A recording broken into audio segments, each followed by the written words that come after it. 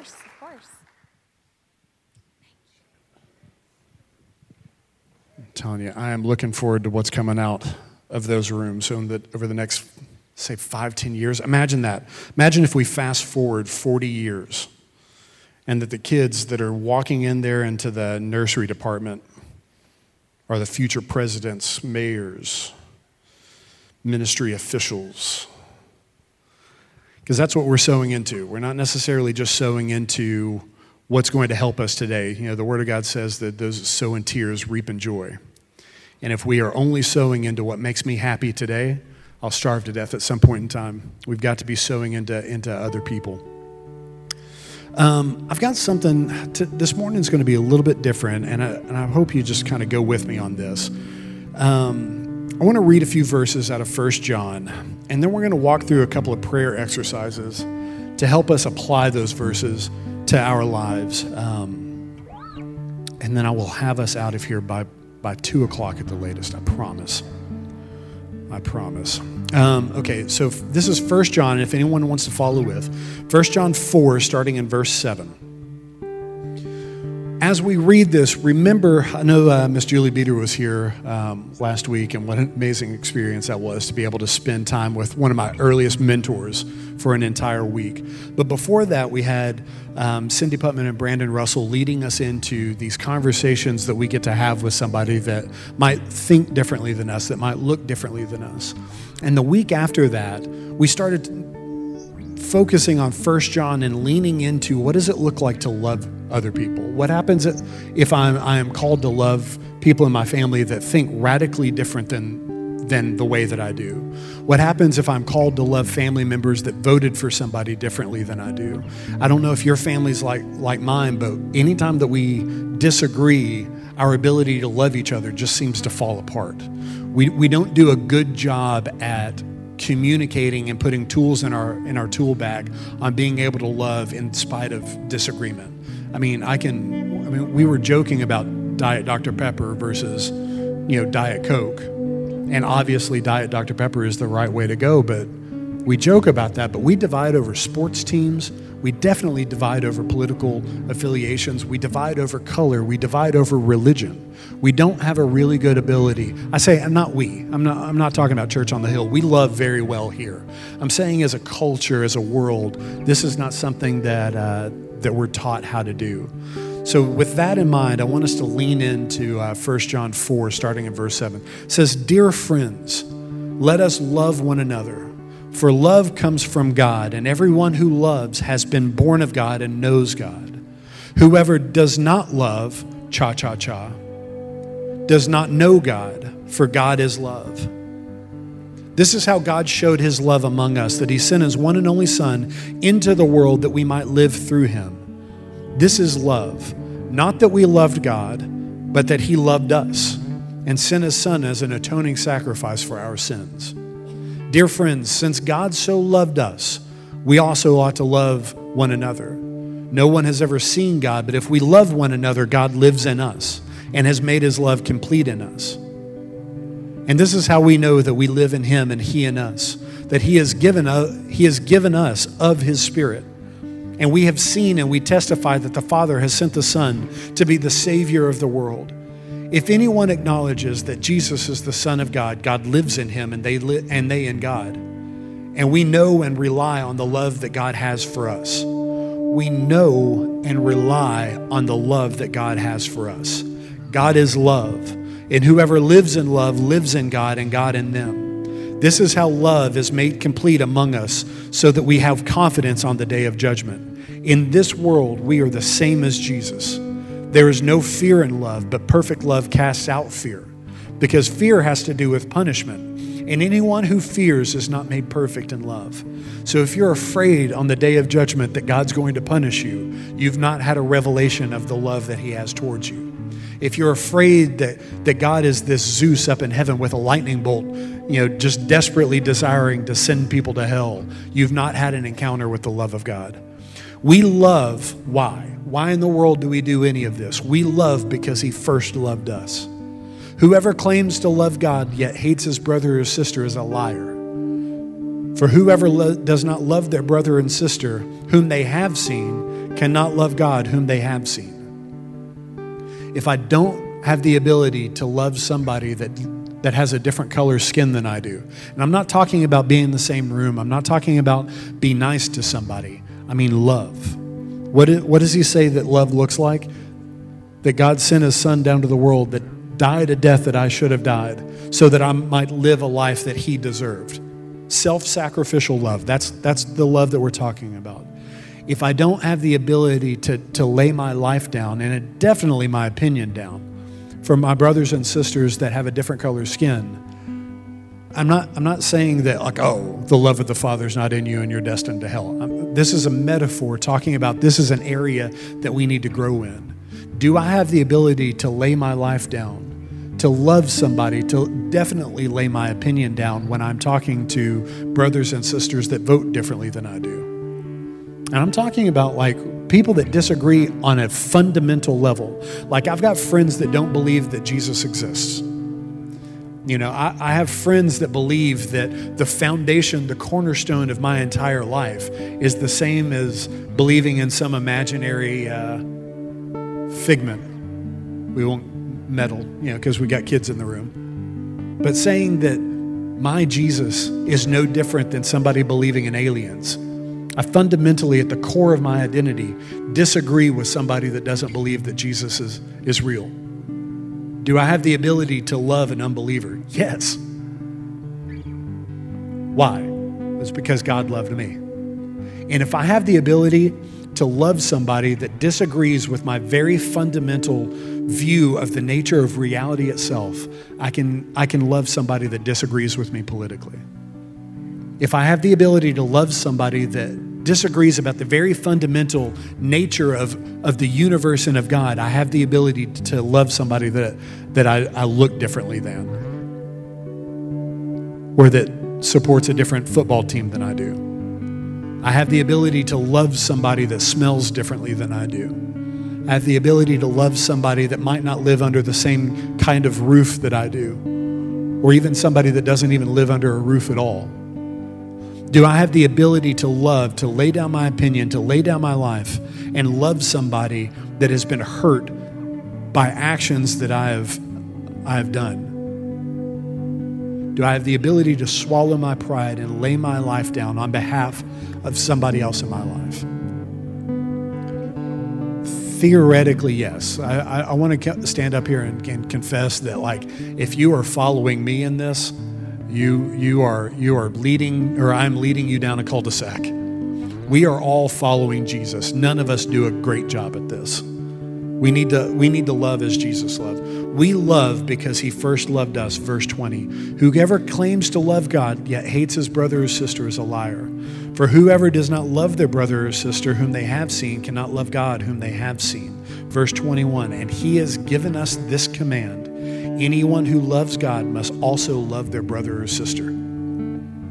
Okay, so one of the first things that we're going to do, I want you to get out your phone or get out some notebook paper or get out your Facebook page. I want you to write down your name.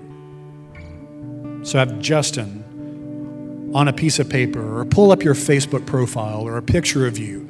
I want you to have a visceral reaction to what we're about to walk through. We're not talking about love in some theoretical sense that one day when we're 105, we'll be able to love practically. I want you to look at some representation of yourself, whether it's your name or it's your picture. And the first thing that I want to ask you, do you have the ability to love the person that you're seeing in front of you? When I look at myself in the mirror, does Justin have the ability to look at my reflection and go, you are loved, highly regarded, exceptional? First point that I want to make today, I think that we fail in our ability to love others because we don't hear the first things that John says. Why do we love others? Well, we love others out of an outflow of having a radical experience with the God of the universe that loves me, not as I should be, but as I am. He doesn't love some future version of me once I've got all of the rough edges polished off. He loves me as I am. While we were yet sinners, while I was busted up, while I hated God, God loved me. When you look at your children and you have that unconditional love in your heart towards them, you love them whether or not they've made good decisions. You love them regardless of if their nose is too big or their ears are too small. Your love for your children has nothing to do with what they look like, has nothing to do with really what they think. You love them because you're their parent. You love them because God put a seed of love in your heart when they were born. I don't have any kids, but I've heard parents talk about the first time you saw the kid, and it's just like, I didn't know that I could love somebody that much. That you look at this baby that can't defend themselves, can't take care of themselves. Sometimes they smell weird. Sometimes they scream. Sometimes they take crayons to the wall. And it's, baby darling, sometimes I wish you made different decisions than you did, but I love you. The Father loves you regardless of decisions that you've made, regardless of decisions that you made last night, regardless of decisions that you made this morning. And the enemy has gotten in between your head and your heavenly Father, and he's made you appear unlovable to the Father. Well, God will love me more if I read the Bible a little bit more. God would love me better if I gave to the poor a little bit more. We are all trapped in a lie from the pit of hell that says that we have got to accomplish more, we have got to do more in order for God to love us more. The love of the Father is poured out from heaven. The word says that love is shed abroad in the believer's heart by the Holy Ghost. So let's either look at your Facebook profile picture, look at your name, or let's close our eyes. And I want you to see yourself standing under the clouds of heaven. And just like a gentle spring rain, love falling from heaven down to earth.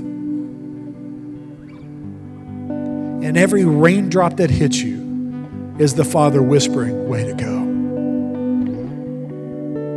Baby, I'm so proud of you. Look at who you've grown into. Good job. At the end of everything, what does he say to us? Well done, good and faithful servant. Good job. And I know that a lot of the people that are listening to this and are in this room have never had a father that told you, good job, I'm proud of you. I love you. I don't care if you can't hit a T-ball to save your life. I love you. Fathers that are in this room that have the ability to tell their children, baby, I love you. Even if we got in a fight last night, you have the ability to short circuit the lie of the enemy, to bring about the kingdom of heaven here today, to be able to send your kid a text or to turn to him and say, baby, I love you. And nothing you ever do is going to change that. I love you for not what you accomplish, not for what you do. I love you for you, not what you can build, not what you can establish, not what your 401k or your IRA says about you, not what your baseball card collection says about you. I love you for you. And as we can sit there and relax in the love of the Father, the enemy will say, yeah, but what about your internet history? Yeah, but what about the pills that you have hidden? What about that bottle of vodka that you've got in the laundry room? Yeah, but what about that decision that you made with that girl? Yeah, the Father loves you, but he also knows about your skeletons that are in your closet. And if you were ever honest, his love would be tainted. That's what the lie of the enemy says. The Heavenly Father that we serve has seen everything that you've ever done in secret, has heard every word that's come out of your mouth, has heard every word that's rattled around in your head. He has seen you at your darkest times. And the frustrating thing is, like, he has even seen you past the shield of your ego. There are a lot of the times I don't even know how dark I actually am because I explain away idiot decisions that I've made. Well, I hurt that person, but it was for a good reason. He sees us to our core. He sees you when you're in somebody's house that you're never supposed to have been in. He sees you making those phone calls that you've never should have made.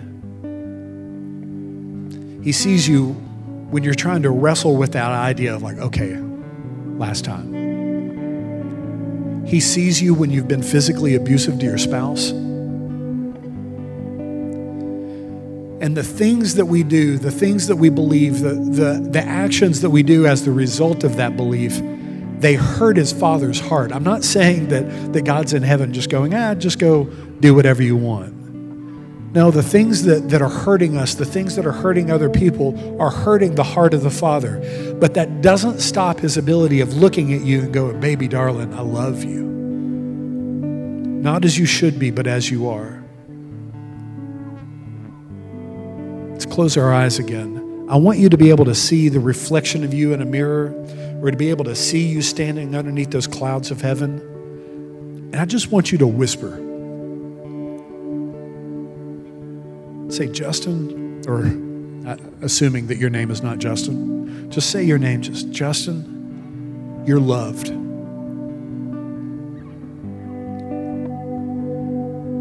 Justin, you are lovable.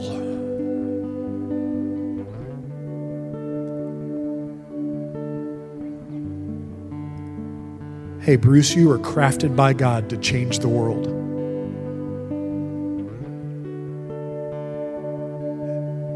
Hey, Brandon, you are powerful.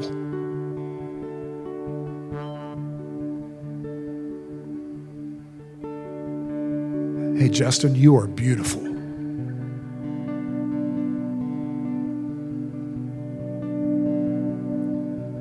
What are the things that pop into your mind that fight against that? What are the things in your life that are blocking God's love from saturating you? Is it your past? Is it your self-image? Did you have a parent that communicated to you that you weren't lovable? As I was praying through this stuff, I was sitting in Poets, listening to some music, writing these words down. And of course, I'm crying in the middle of public. And I said, God, what are the things that are blocking me? And immediately I got two memories back to back of times that people in my life treated me like I was extra baggage, and they would have been happier had I not been around. And those two things dropped down into my spirit, and it was like, oh. And it was the foundation of what grew into this kudzu of a lie that I believe about myself, that I'm extra baggage, and that people's lives would be easier if I wasn't around. So what are the things that happened to you in your past that made you think that you were unlovable?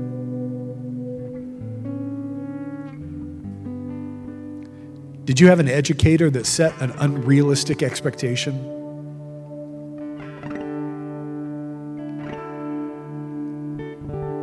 Is the mask or the shield of how you think you should be blocking the real you from feeling love? We come in this room and we have a mask of the spiritual person that we should be. Well, is that mask blocking love from getting in?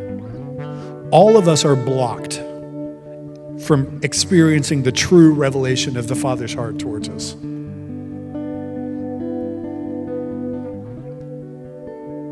So would you just join me in asking, Holy Spirit, I have not done a great job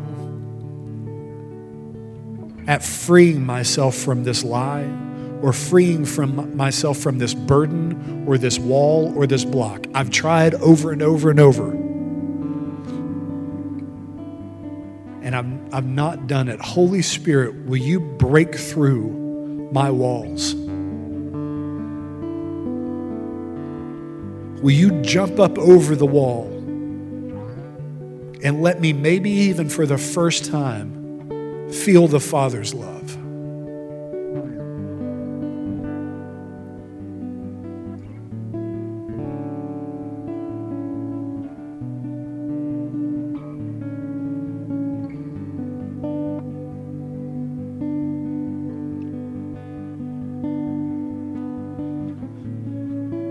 Can we just do something real quick and just imagine the Father in heaven and just ask him, why do you love me? What makes me lovable?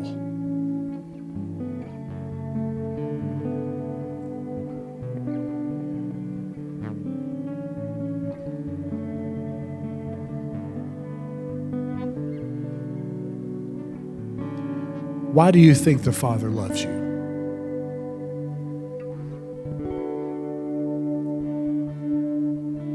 All right, step 2. I want to talk about the other. The person that you have in your life that you find exceptionally difficult to love. Is it your boss? Is it your spouse? Is it one of your kids? Is it yourself? Think about somebody that every time that you see them on the news or see them pop up on Facebook or Instagram, your heart just goes, oh.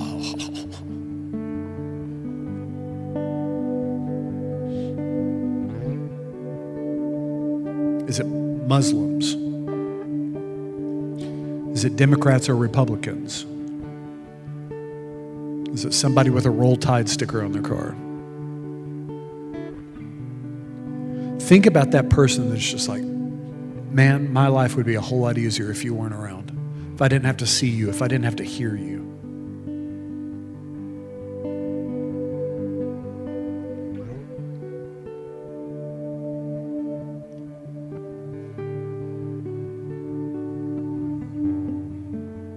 And say, God, will you show me what this person looks like to you?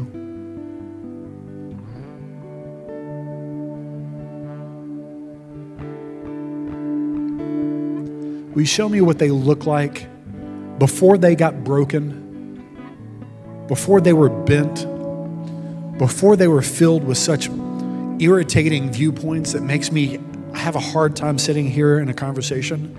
Because let me paint an extreme of. So we had an experience in America with a guy named Hitler that was just a horrible human being.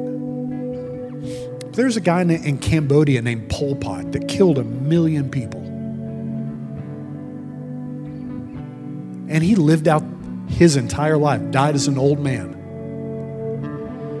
This man that was a nightmare to people that were around. This man, Pol Pot, was born into a family that the Holy Spirit sat by his crib and said, baby, darling, I love you.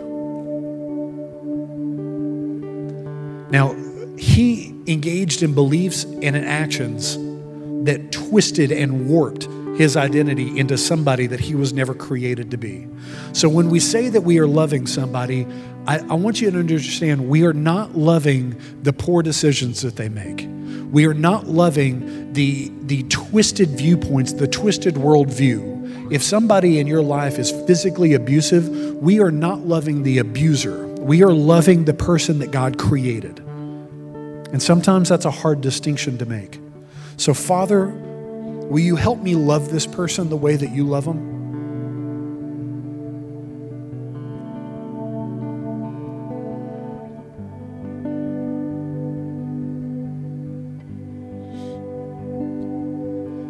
And we're going to walk through the same things. I'm going to say the word Pol Pot because I don't want you to know who I struggle with. I want you to just whisper that person's name, not loud enough for the people to hear you, because the person sitting next to you might be the person that you're whispering. So say, hey, Pol Pot, you're loved. And you are lovable. Pol Pot, you are crafted by God to change the world. Pol Pot, you're beautiful. Pol Pot, you're powerful. Pol Pot, you are not defined by your past mistakes. Pol Pot, you are not your political points of view. You are not the decisions that you make. You are not the harm that you have caused my life.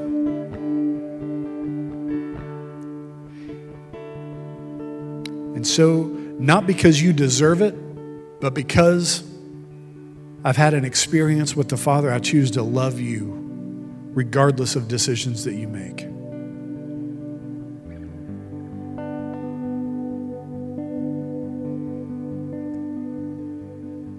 You are lovable, and I love you the same way that God loves me.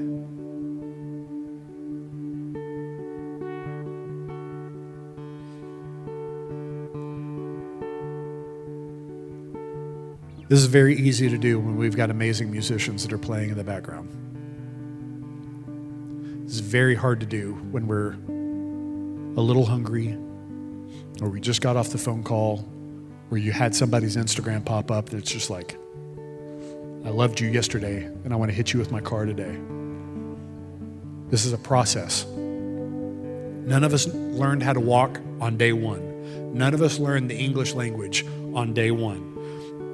Some of us, several decades later, are still having a hard time with it. This is a process that we're engaged in. But you know what? Tomorrow, I'm going to be a conduit of greater love than I am today. I want to communicate something that God's love is not. God's love is not drowning in emotional, verbal, or physical abuse.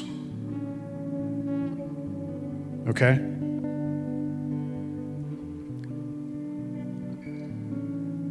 God's love is not loving somebody's unhealthy behavior. If you've ever been in the home with an addict, you understand kind of the play of, I love you, but I do not love the decisions that you are making about your life. God's love is not necessarily restoration. Restoration is something different. You don't owe everybody restoration in your life. You owe everybody love. Restoration takes trust, and it takes, several good decisions in a row to be able to get back into a relationship with somebody. However, you do owe love. So what is God's love? God's love is seeing that person, the person in the mirror, the person that you're sitting on the other side of the table from, seeing that person the way that God sees them. God's love is freeing that person, including yourself, from past errors and the punishment that those errors deserve. Forgiveness.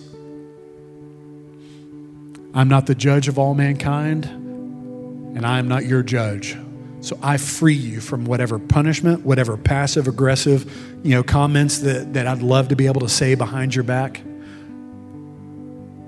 I free you from character assassination, even though that you hurt me and you were a snot-nosed person to me. I choose to not communicate your worst past deeds to everybody in my life. God's love is allowing God to redeem and heal someone or a situation.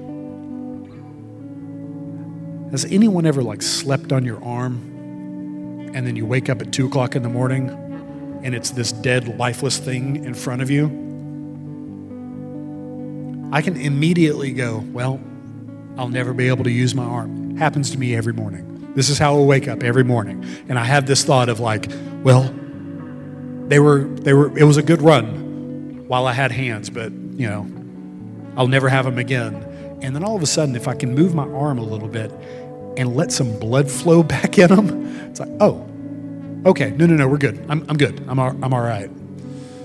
God's love is like that. When we choke off the love of God to ourselves or to somebody else in our life, all of a sudden they start atrophying. They start failing to work correctly. When I choke off the love of God flowing to me, I turn into a weird, twisted, emotionally, physically numb person.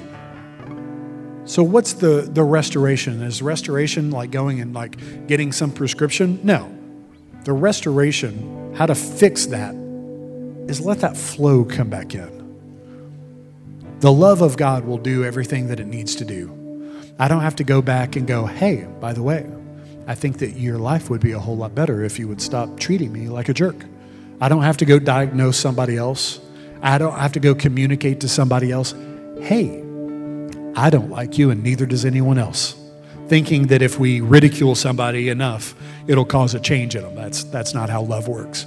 All I have to do to change my life is to open up my heart and be a willing vessel, a willing conduit of the love of God towards me first. And this is not some arrogant ego trip of like, God loves me.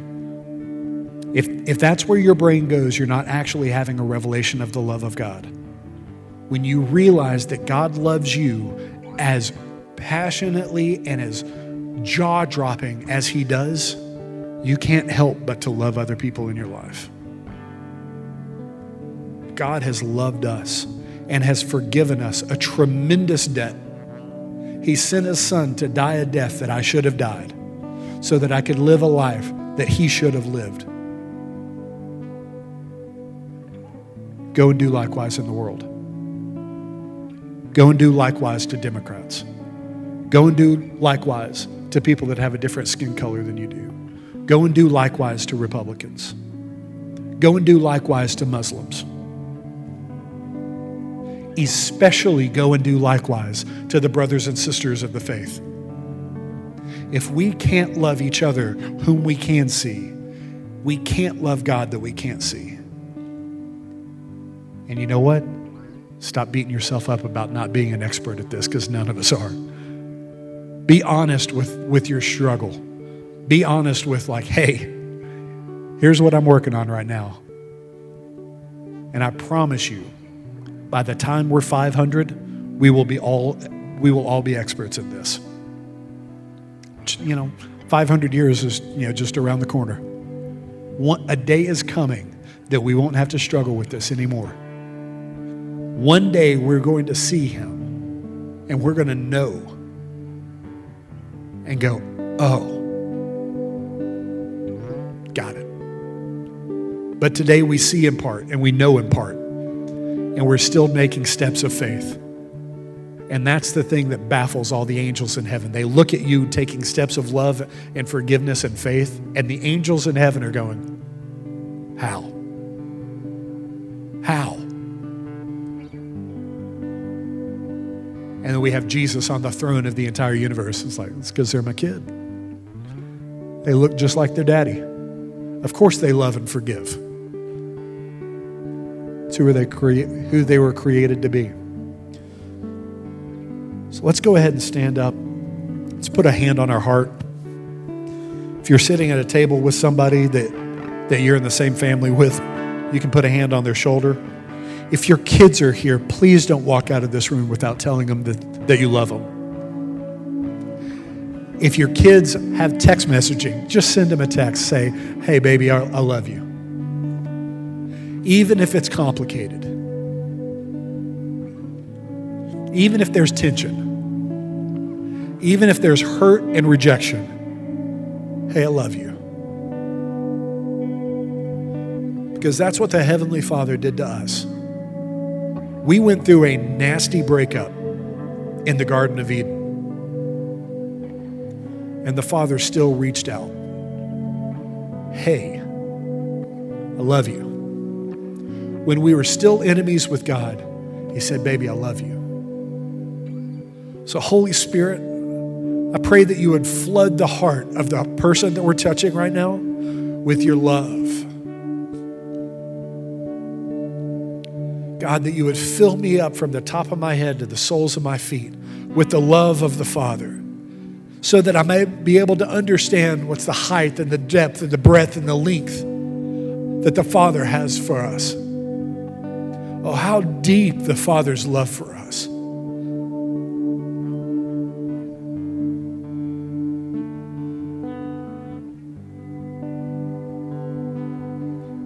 Holy Spirit, I can't understand this love that you have towards us through natural means. It takes a transformation. And so we fling the doors of our heart open. We say, may I love like you love. Show me how much I'm loved.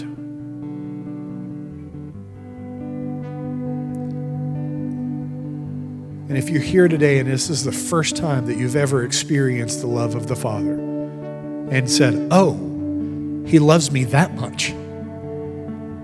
I want you to tell somebody. I want you to tell somebody, lean over and say, I never knew.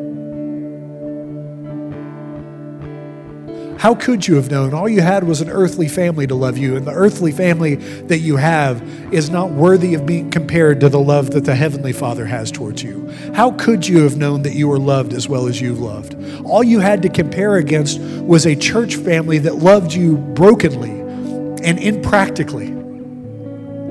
If the only love that you ever experienced was the love that I had towards you, no wonder you don't know that you're loved. It takes the Holy Spirit for us to understand that the love that the Father has towards us is vast beyond all measure. That the thoughts that He thinks towards you cannot be counted. They even outnumber the grains of sand on all the shores of all the beaches of all the world.